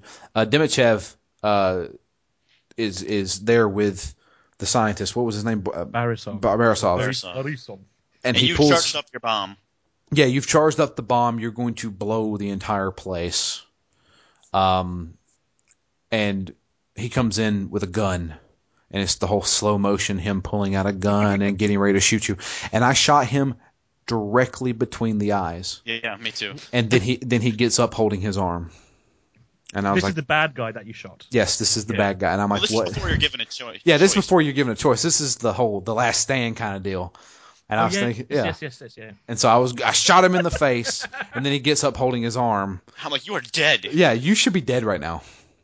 Correction, he gets up holding his wrist. Oh, his wrist, yeah. Everybody gets shot in the wrist in this game. Yes. Apparently so. So, well, except upcoming. So you're left with two options. I'll put it this way: you're left with two options. Yeah, there's a lot of talking here. They both present their sides. Yeah, why? There's still guns around. Why don't you just shoot somebody? You know, that was the thing that got me. Especially this evil bad guy. I mean, why don't you just grab a gun? There's got to be one laying around somewhere. So the two choices are: you can go back in time, kill yourself, and end this essentially time loop. Yeah, set everything right. Set everything correct, and everything will go back to normal. The unfortunate thing is you'll be dead. And as that's going on, in the process you will be killing Demichev. Yeah, you'll be allowing him to die. You're going to go back and shoot yourself to stop him being saved. At which point will stop you existing in the future. Yeah. Yes. So that happens. Although, wait. What? Small question. Why couldn't you just go back in time and convince yourself not to go in there? They tried to explain that. Did they say why you would have to die? Why couldn't you just go back and scare yourself away from there or something? Yeah, stop yourself from doing it. Well, because let Demichev die, but don't allow yourself to be killed. If you continue to exist in a time, this is a bullshit response, but I think I might understand. If you go back and convince yourself not to do it, but no, I'm wrong. You're right. Carry on. Yep. Yep. Never mind. Time travel. There we are. Yeah, time So, travel. unresolved. Was there a reason given? They tried. Gremlins. I distinctly remember them saying something like that, but I can't remember what the reasoning was because I really wasn't paying attention. Because I said this is stupid. Okay, fair enough. So, but anyway, so that's the first option. The second option is go with Dimichev. Shoot the scientist in the face. I did like how he said, "Listen to his option. Why would you want to go kill yourself? Yeah, That's a terrible option." yeah, that's a bad option. So, how about this? Kill him, join me, and we'll rule the world together. So, you can do that. But the thing that they don't tell you is there's a third option. And it's the option I took. That was what I did first. Yeah. Actually. The third option is they give you an option. You have to shoot somebody. So I shot the bad guy in the face. And I said, you know what? You're dying too. And I shot the scientist in the face. Verisov's dead also. That's an ending. You get a real ending where you disappear for Become a years. legend. Yeah, you become a legend. You disappear for a long time, but the people are still trying to find you. They send out assassination groups to try and take you out, but they can't ever find you. Because they say they find both bodies dead. Yeah, in that room, and they don't know who the assassin is. Exactly. But they also mention, but there are rumors that the United States is coming back, and they're going to be taking over the world, or beating out the Russian oppression and stuff. And I was like, really? oh yeah. I read that because I did that as well. Uh-huh. But I read that bit totally differently. Okay. I read it as well. Before the very end of the game, your TMD, your time manipulation device that does all this crazy shit, it doesn't require any more power. It just has infinite power. And so when you kill both of them, you effectively become a god because you can control time, at least in that space. And the way I read that bit is that this evil man was taking over Fortress America. So it's interesting how we're seeing it from totally different points of view. You're seeing it as an American resurgence. Well, I wasn't. I didn't want to say it as American resurgence. I'm just saying a huge power is taking place, okay. and I think it was just so happens it was taking place in the United States. Okay. I'm not saying go America coming back. Fuck yeah. Yeah, fuck yeah. I'm just saying somebody's taking over shit, and it happens in the United States. That's all I'm saying. So okay. Apologies. Yeah, when I played through this ending, I shot Demichev because I always tend to do the good thing first.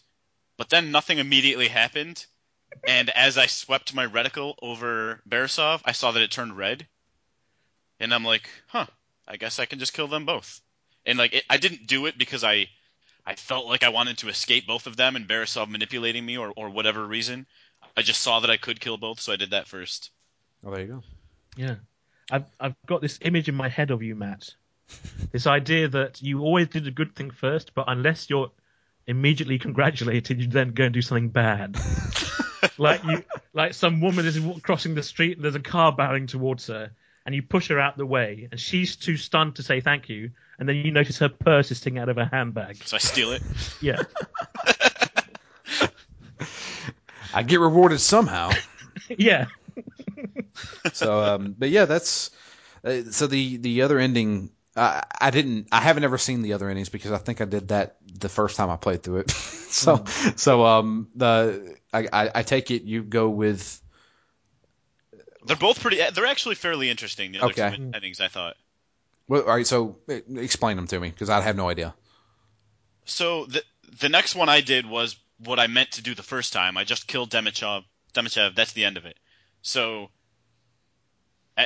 he's dead. Beresov is alive, obviously.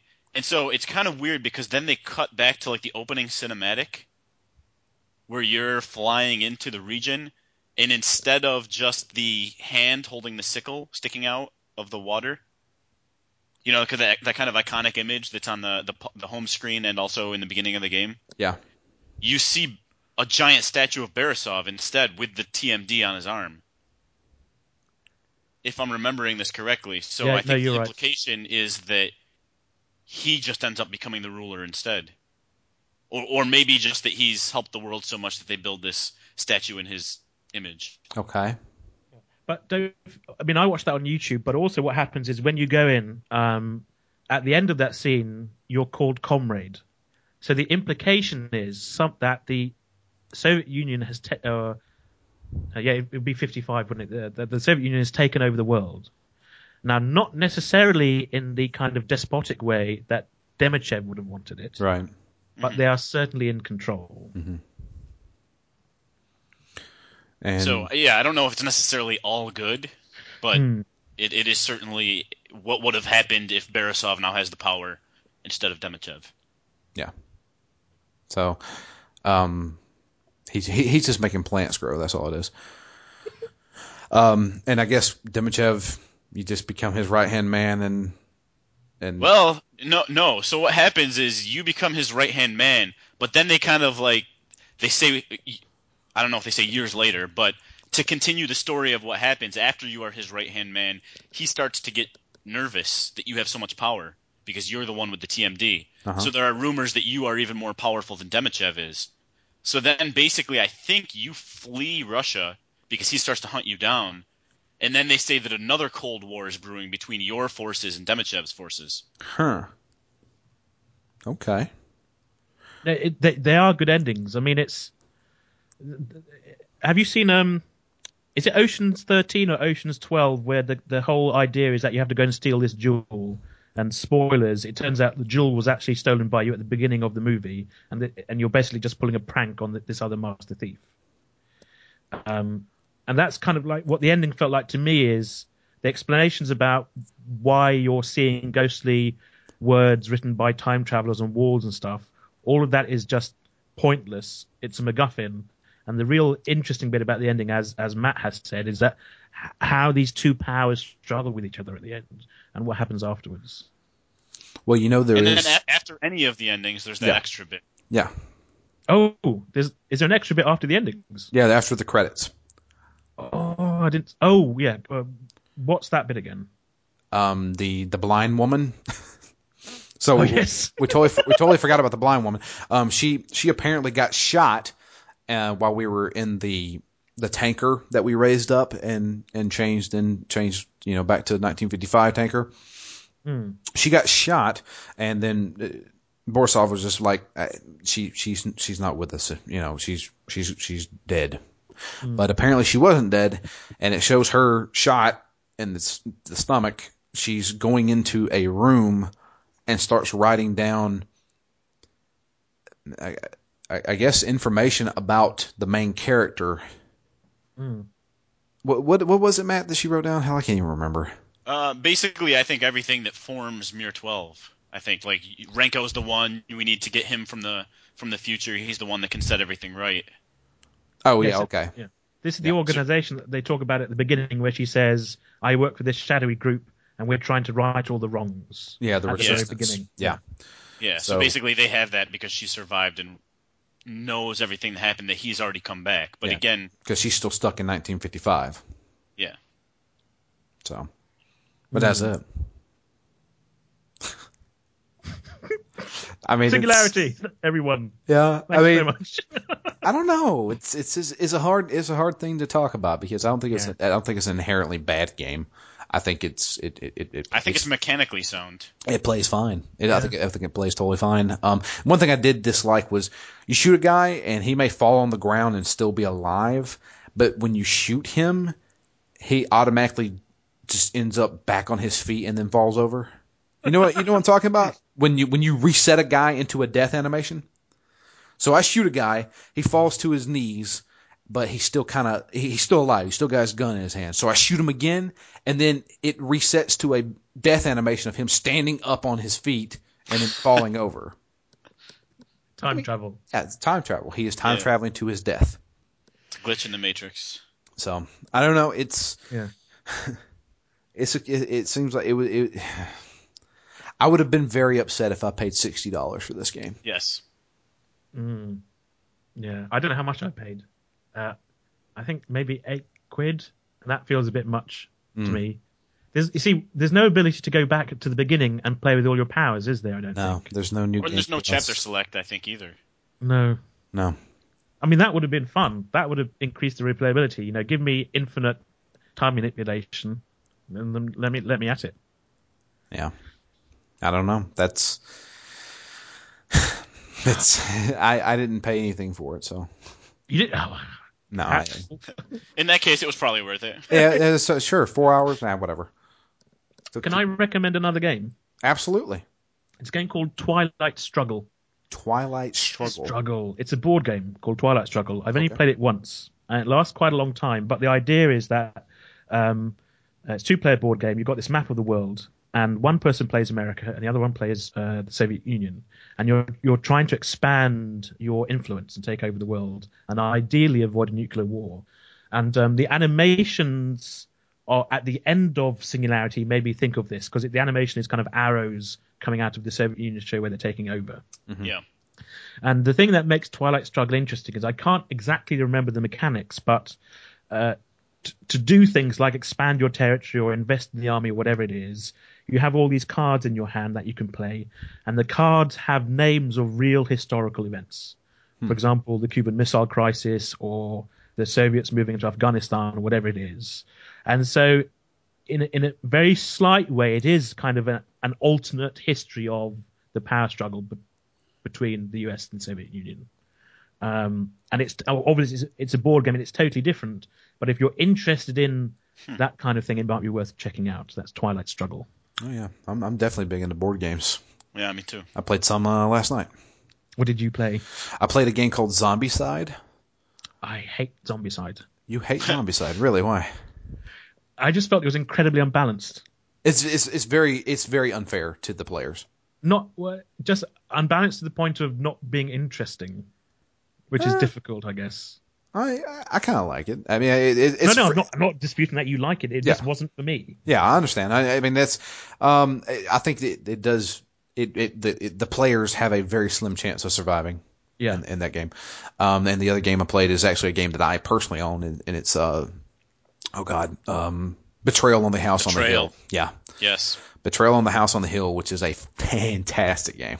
Yeah, that may be my favorite board game. Yeah. I've heard good things about it. I have heard good things about it. It's basically like you're playing an episode of The Twilight Zone. Okay. And there's 50 different scenarios that can happen, and it all depends on what items you find. Investigating a haunted house. Yeah. But you're playing as like a little 8-year-old kid and a 5-year-old girl and a teenage girl who likes shopping in malls and a jock from high school. It's weird. But then there's a priest and Madame Zostra, who is like this fortune teller. I'm like, who are these people and why are they hanging out? When you were saying you're playing as an 8-year-old and a 5-year-old, I was about to ask, do you have to go around to your neighbors' houses and announce that you're about to play this game? Yes. So I'll say there's two reasons I love that game. A is the 50 different scenarios. Right. And they are wildly, wildly different. So you get a narrative aspect to the game that you don't get in a lot of board games. And two, since you're exploring this haunted house, the layout of the house is dependent on tiles. And every time you play the game, you pick tiles randomly off of a stack, so that the layout of the house is different every time. Yeah. So that between those two different ways to add in variability to the game, I mean, I haven't played it that many times. I've only played it maybe 4 or 5 times, but it's been totally different and interestingly fun every time. Yeah, it's all different types of scenarios. One of them may be, so there's always a betrayer. So there's always, like, you got heroes. Everybody's a hero, and while they're exploring the place, they find items and things like that. Well, certain items are called omens, and when you get an omen, you have to roll 6 die.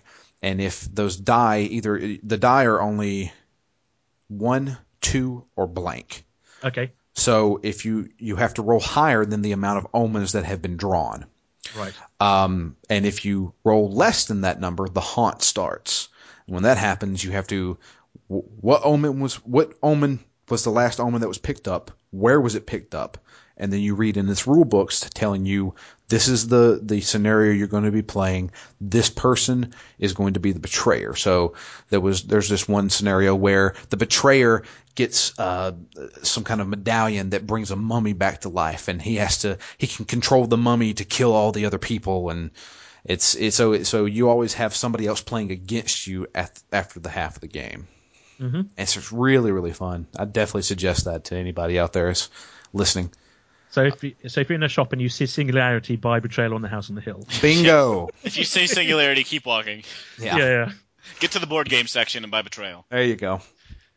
But that's Singularity, man. It's I honestly didn't hate it. I just for me it was the problems with the logic and the problems with, all right, you've got this time manipulation device, but it's so limited in what it can do that I don't feel like you're like, cut the monsters out and give me more things that I can interact with in a time dependent manner.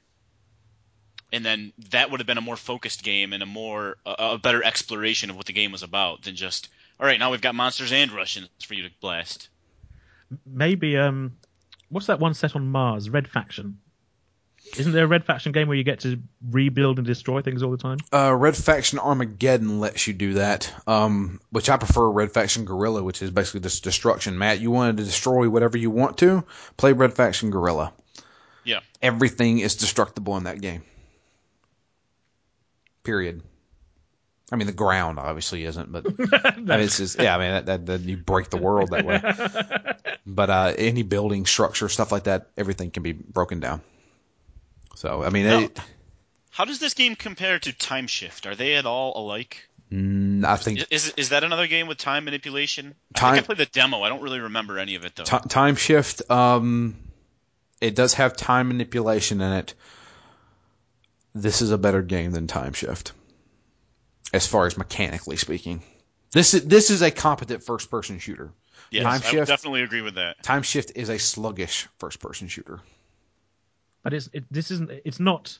I mean, it's even hard to recommend this for somebody who's looking for something to play on a Sunday evening or something like that they can get for a few dollars. It's just not. It's too involved. Yeah. I mean, it really is. It's too involved. If this was a 4-hour game, I mean, if you didn't give a shit about the story, sure. I mean, you can speed run this shit in 4 hours, and is it worth it? I don't know. If you want some achievements, the Steam version doesn't have achievements, so fuck that noise. So it's just, I don't know. It's that I don't know who this game is for. All I know is in 2010, if I would have bought this for $60, I would have been very disappointed.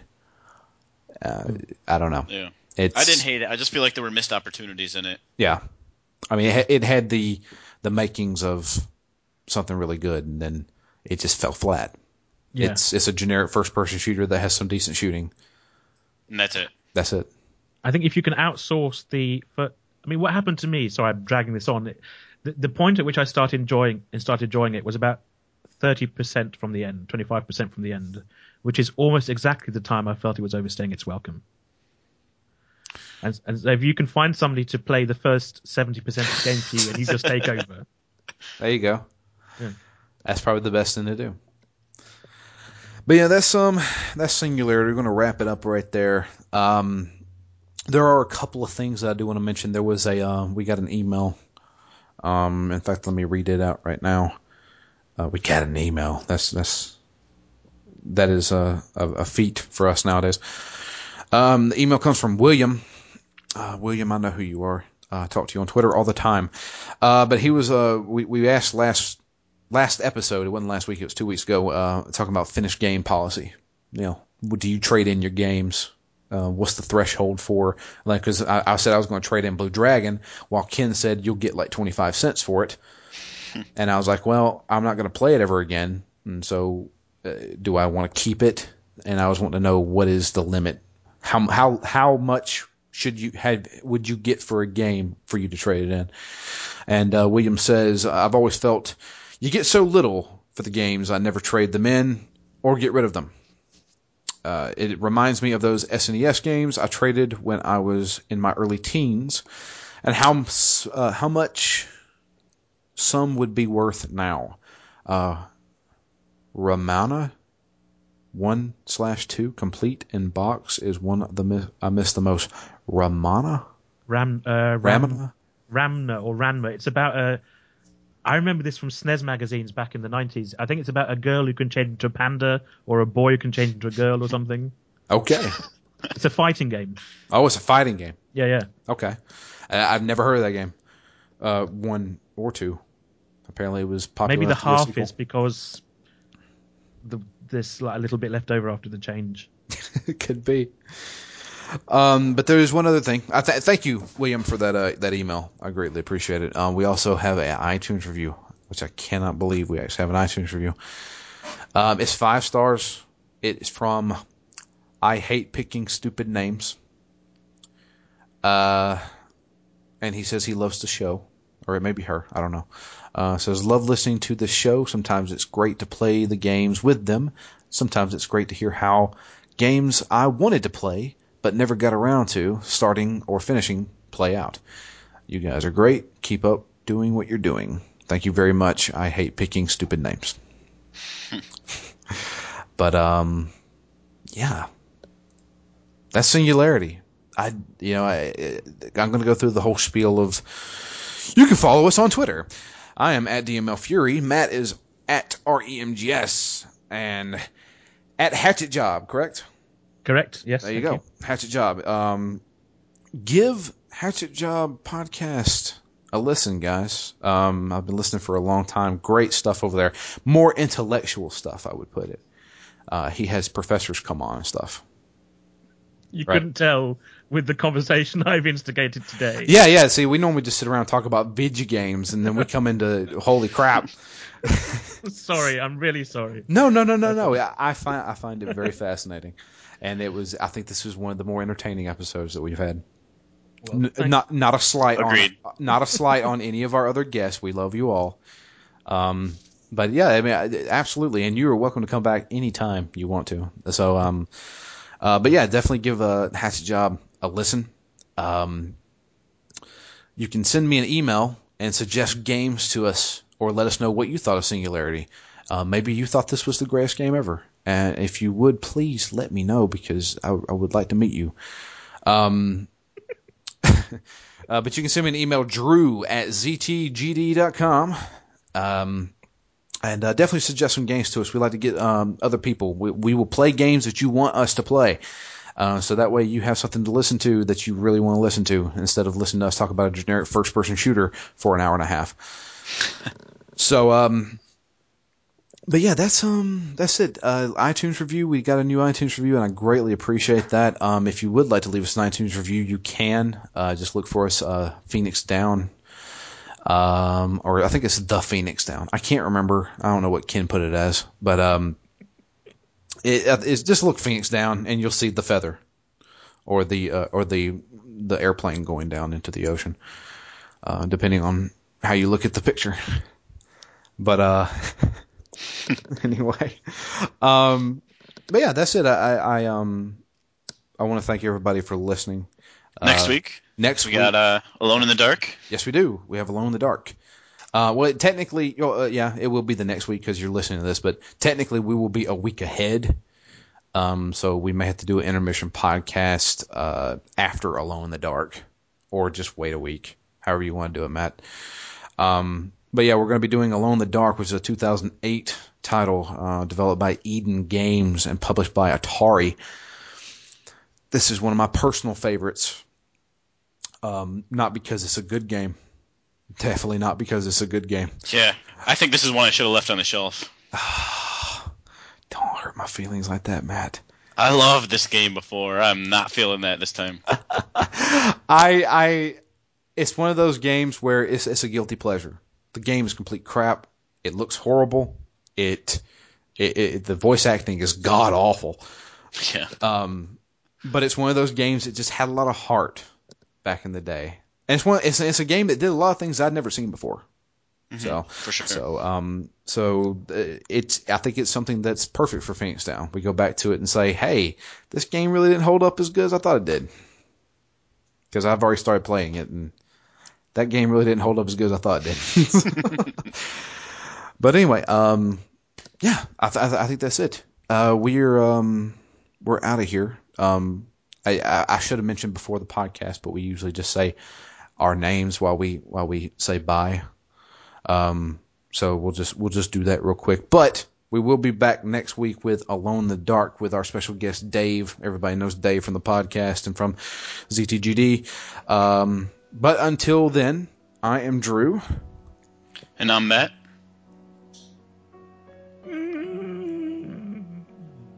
And he's dead. And he's dead. I think he time traveled back to 1955. But anyway, we are gone. We'll see you guys next week. Hope you have a great one.